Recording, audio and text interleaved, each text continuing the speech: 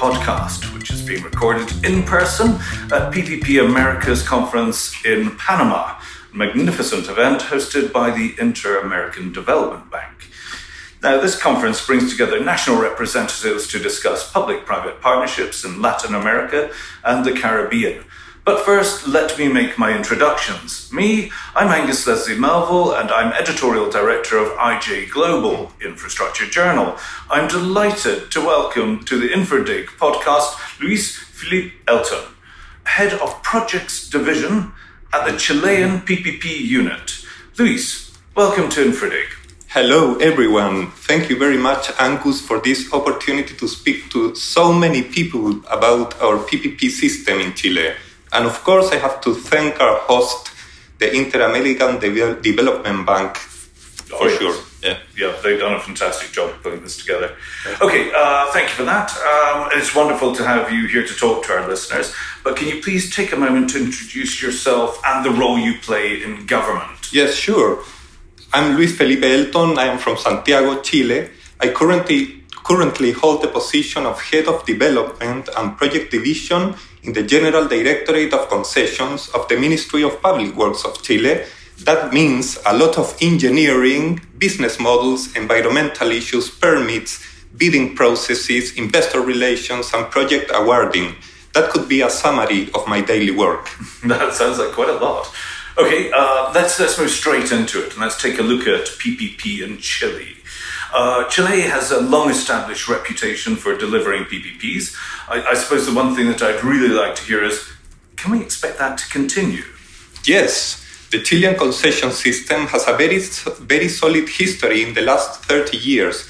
In Chile, we have awarded more than 100 concession contracts, and currently there are 77 concession contracts in construction and operation stages, among which we have developed different types of infrastructure and a lot of innovation in business models, all of which have been very attractive to both foreign and local investors. Mm-hmm. Over the year, Chile has maintained a very favorable public policy for public concession works, but this has not been exempt from difficulties, for example, due to global economic situations, and also from very complicated events, such as the social crisis that recently occurred in the country in 2019, when the disposition to direct payment of citizens for the development of infrastructure was questioned at all levels, I mean citizens and politicians, but in the end, the country understood that the benefits of a PPP system is greater, and the current administration opted from the beginning to promote further the mechanism and to continue developing multiple projects through the PPP system. In the second half of 2023, President Boric launched the Investing in Chile strategy, which is a plan which aims to considerably increase the foreign investment during his term. It is a package of measures based on the analysis of the current situation elaborated by national and international institutions where, in the end, the current government recognizes, this is very important, that investment is the main key factor for growth, but not in any way, but seeking to enhance an active environment for investment, decarbonization, and other green aspects that are crucial to the projects we develop. Excellent. Okay, last year, now 2022, that was fairly quiet for Chile, according to our database. What happened there? Was that simply a result of procurement cycle? That's true. We are very aware of the positive and negative impacts that the road projects, for example, or a reservoir dam produce on our citizens. And that is the reason why the current administration instructed us at the beginning of 2022 to put a lot of emphasis on inserting infrastructure projects correctly in the territory, which means that we need to improve the project preparation dimension in our projects, where Chile has not been well rated in the bid infrascope last year.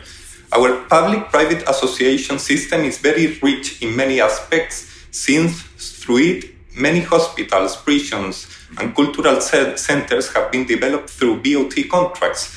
So social infrastructure has been addressed.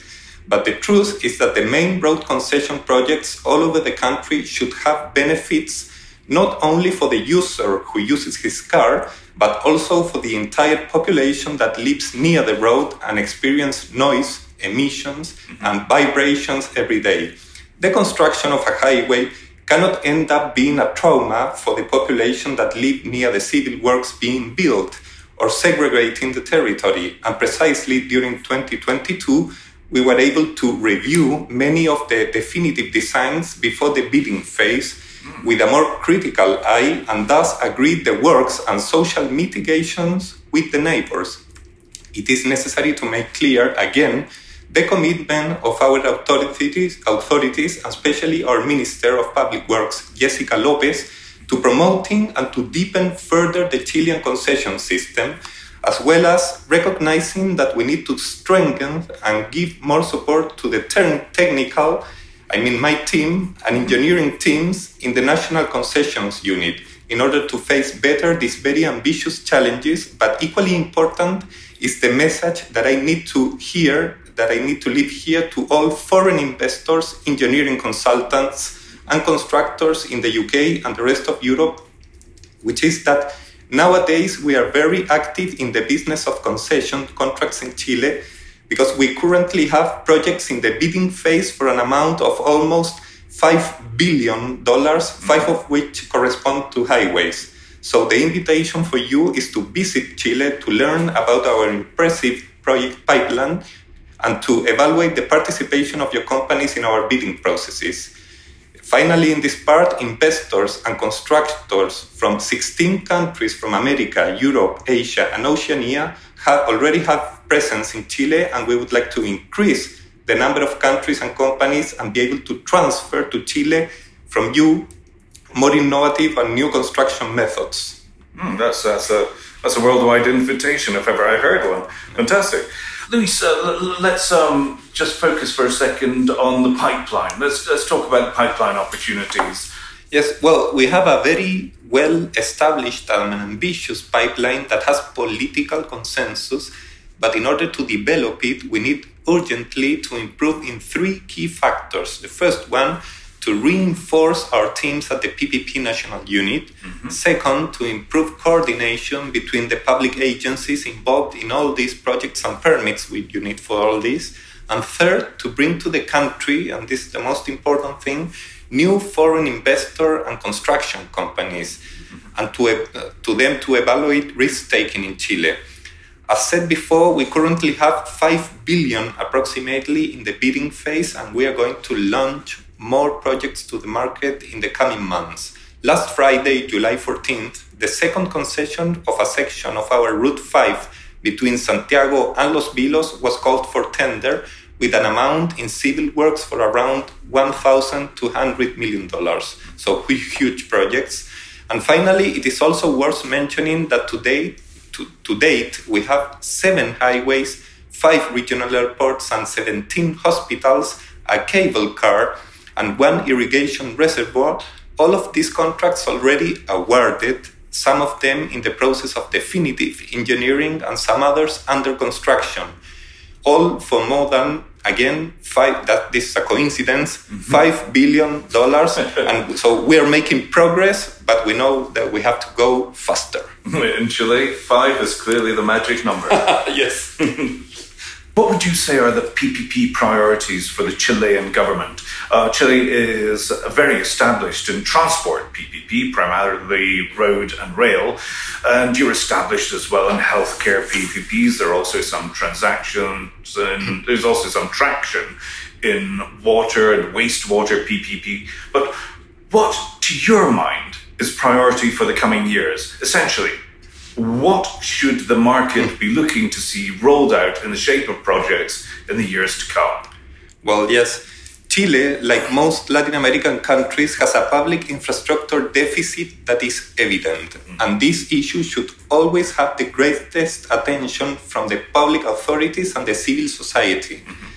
There are areas of infrastructure where Chile has been able to develop strongly in the recent years, such as the primary network of regional airports and the main airport of Santiago, Arturo Merino Benítez, a great airport. But in my opinion, the great impulse of the 90s in highway project development was reduced to the minimum for a long time. And that is precisely what we have been strengthening again with great enthusiasm since 2018. It is a fact that the first generation of highways developed through PPP system considerably reduced their level of service in the recent years due to the dramatic growth experienced in the automotive fleet in all of our cities in Chile. And this is a problem that can only be solved with greater capacity on these same highways, where you have 2 lanes, now you need 3, and also free flow toll systems are key to reduce traffic congestion. We are completely aware that our highway network need to be complementary with electromobility projects and with the promotion of decarbonization. For this reason, the Ministry of Public Works is working closely together with other public departments, such as the Ministry of Transport and the State Railway Company, with the aim of speeding up tramway, train and cable car projects. To date, there is only one cable car project with a concession contract awarded to the Austrian Doppelmayr company, but since Chile's geography is very suitable for this type of projects, there is much of this in our new pipeline. Regarding social infrastructure required for our country, since 2018, the concessions unit have awarded more than 20 hospitals that are now in the construction phase. And we consider this to be a very important milestone in our PPP system, because previously we had to reach consensus over the matter with other public entities, politicians, and actors from the civil society. And it is very probable to have new plans soon for the development of new hospital facilities during the present government administration. Regarding prisons, the numbers clearly show how efficient the concessions contract have been for the Chilean criminal system. Look at this. In Chile, 40% of the prisoners are located in 8 prisons that were built through PPP system out of a total of 80 prisons in the country. Okay. In this case, the principal is the Ministry of Justice, with whom we have been working to put another 4 prisons under the concessions regime during this administration. One last point to highlight in this part have to do with hydraulic and water projects. Chile has 3 water reservoir projects already awarded under a concessions regime for irrigation purposes, which are in different stages. One is right now in the tender process, another one under construction, and the third one in operation and in the need of an addenda to increase the number of beneficiaries. However, we have to say that we need regulatory changes in our legal framework in order to allow the development of desalination plants to produce water for human consumption through our PPP system. Even though we have some unsolicited proposals from private companies for desalination projects, the current regulation that applies to the Ministry of Public Works allows development only to provide water for irrigation, not human consumption. Oh, curious. Okay, right. Well, thank you for that. How about the lending environment? Now, Chile is a popular destination for the private sector, competing for projects in the infrastructure sector. And with them comes the lending community. But here we are, this fabulous event organised by the IDB, and it feels rude not to ask about the involvement of development banks and multilaterals in general. How important is the role they play in delivering your PPP agenda? Well, yes, it's very important. Multilateral support is key, it is fundamental, and it is very necessary to be permanently reviewing what options there are and can be beneficial through that path. But we can also mention that the Chilean credit system continues to be a very healthy one, despite the difficulties we have had over the recent years. It is absolutely true that the Chilean capital market was weakened as a result of 3 to 4 pension fund withdrawals during the pandemic. But in any case, it is still very robust, and most of the concessionaries can take on debt in the country.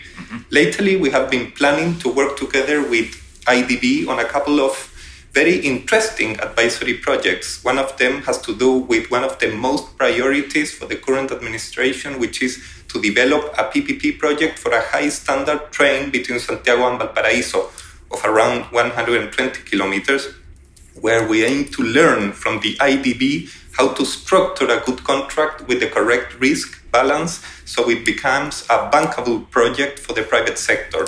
And second, another one has to do with obtaining the certifications required for our road projects in order to allow our Ministry of Finance Ministry, or even a concession company to have access to green financing through green bond emissions. Mm-hmm. Our Ministry of Finance have already issued sovereign bonds in the past, putting together groups of small projects from the housing, public works and transport ministries, but it would be great to have highways with the possibility of doing that. Mm-hmm. So thanks again, IDB, for this support. Yes, absolutely. Mm-hmm. They're doing a fantastic job.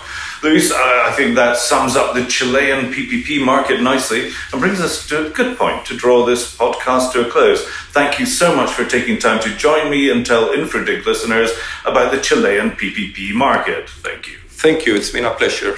Excellent. And to the listener, as always, I sincerely hope that you found this to be anything but InfraDig.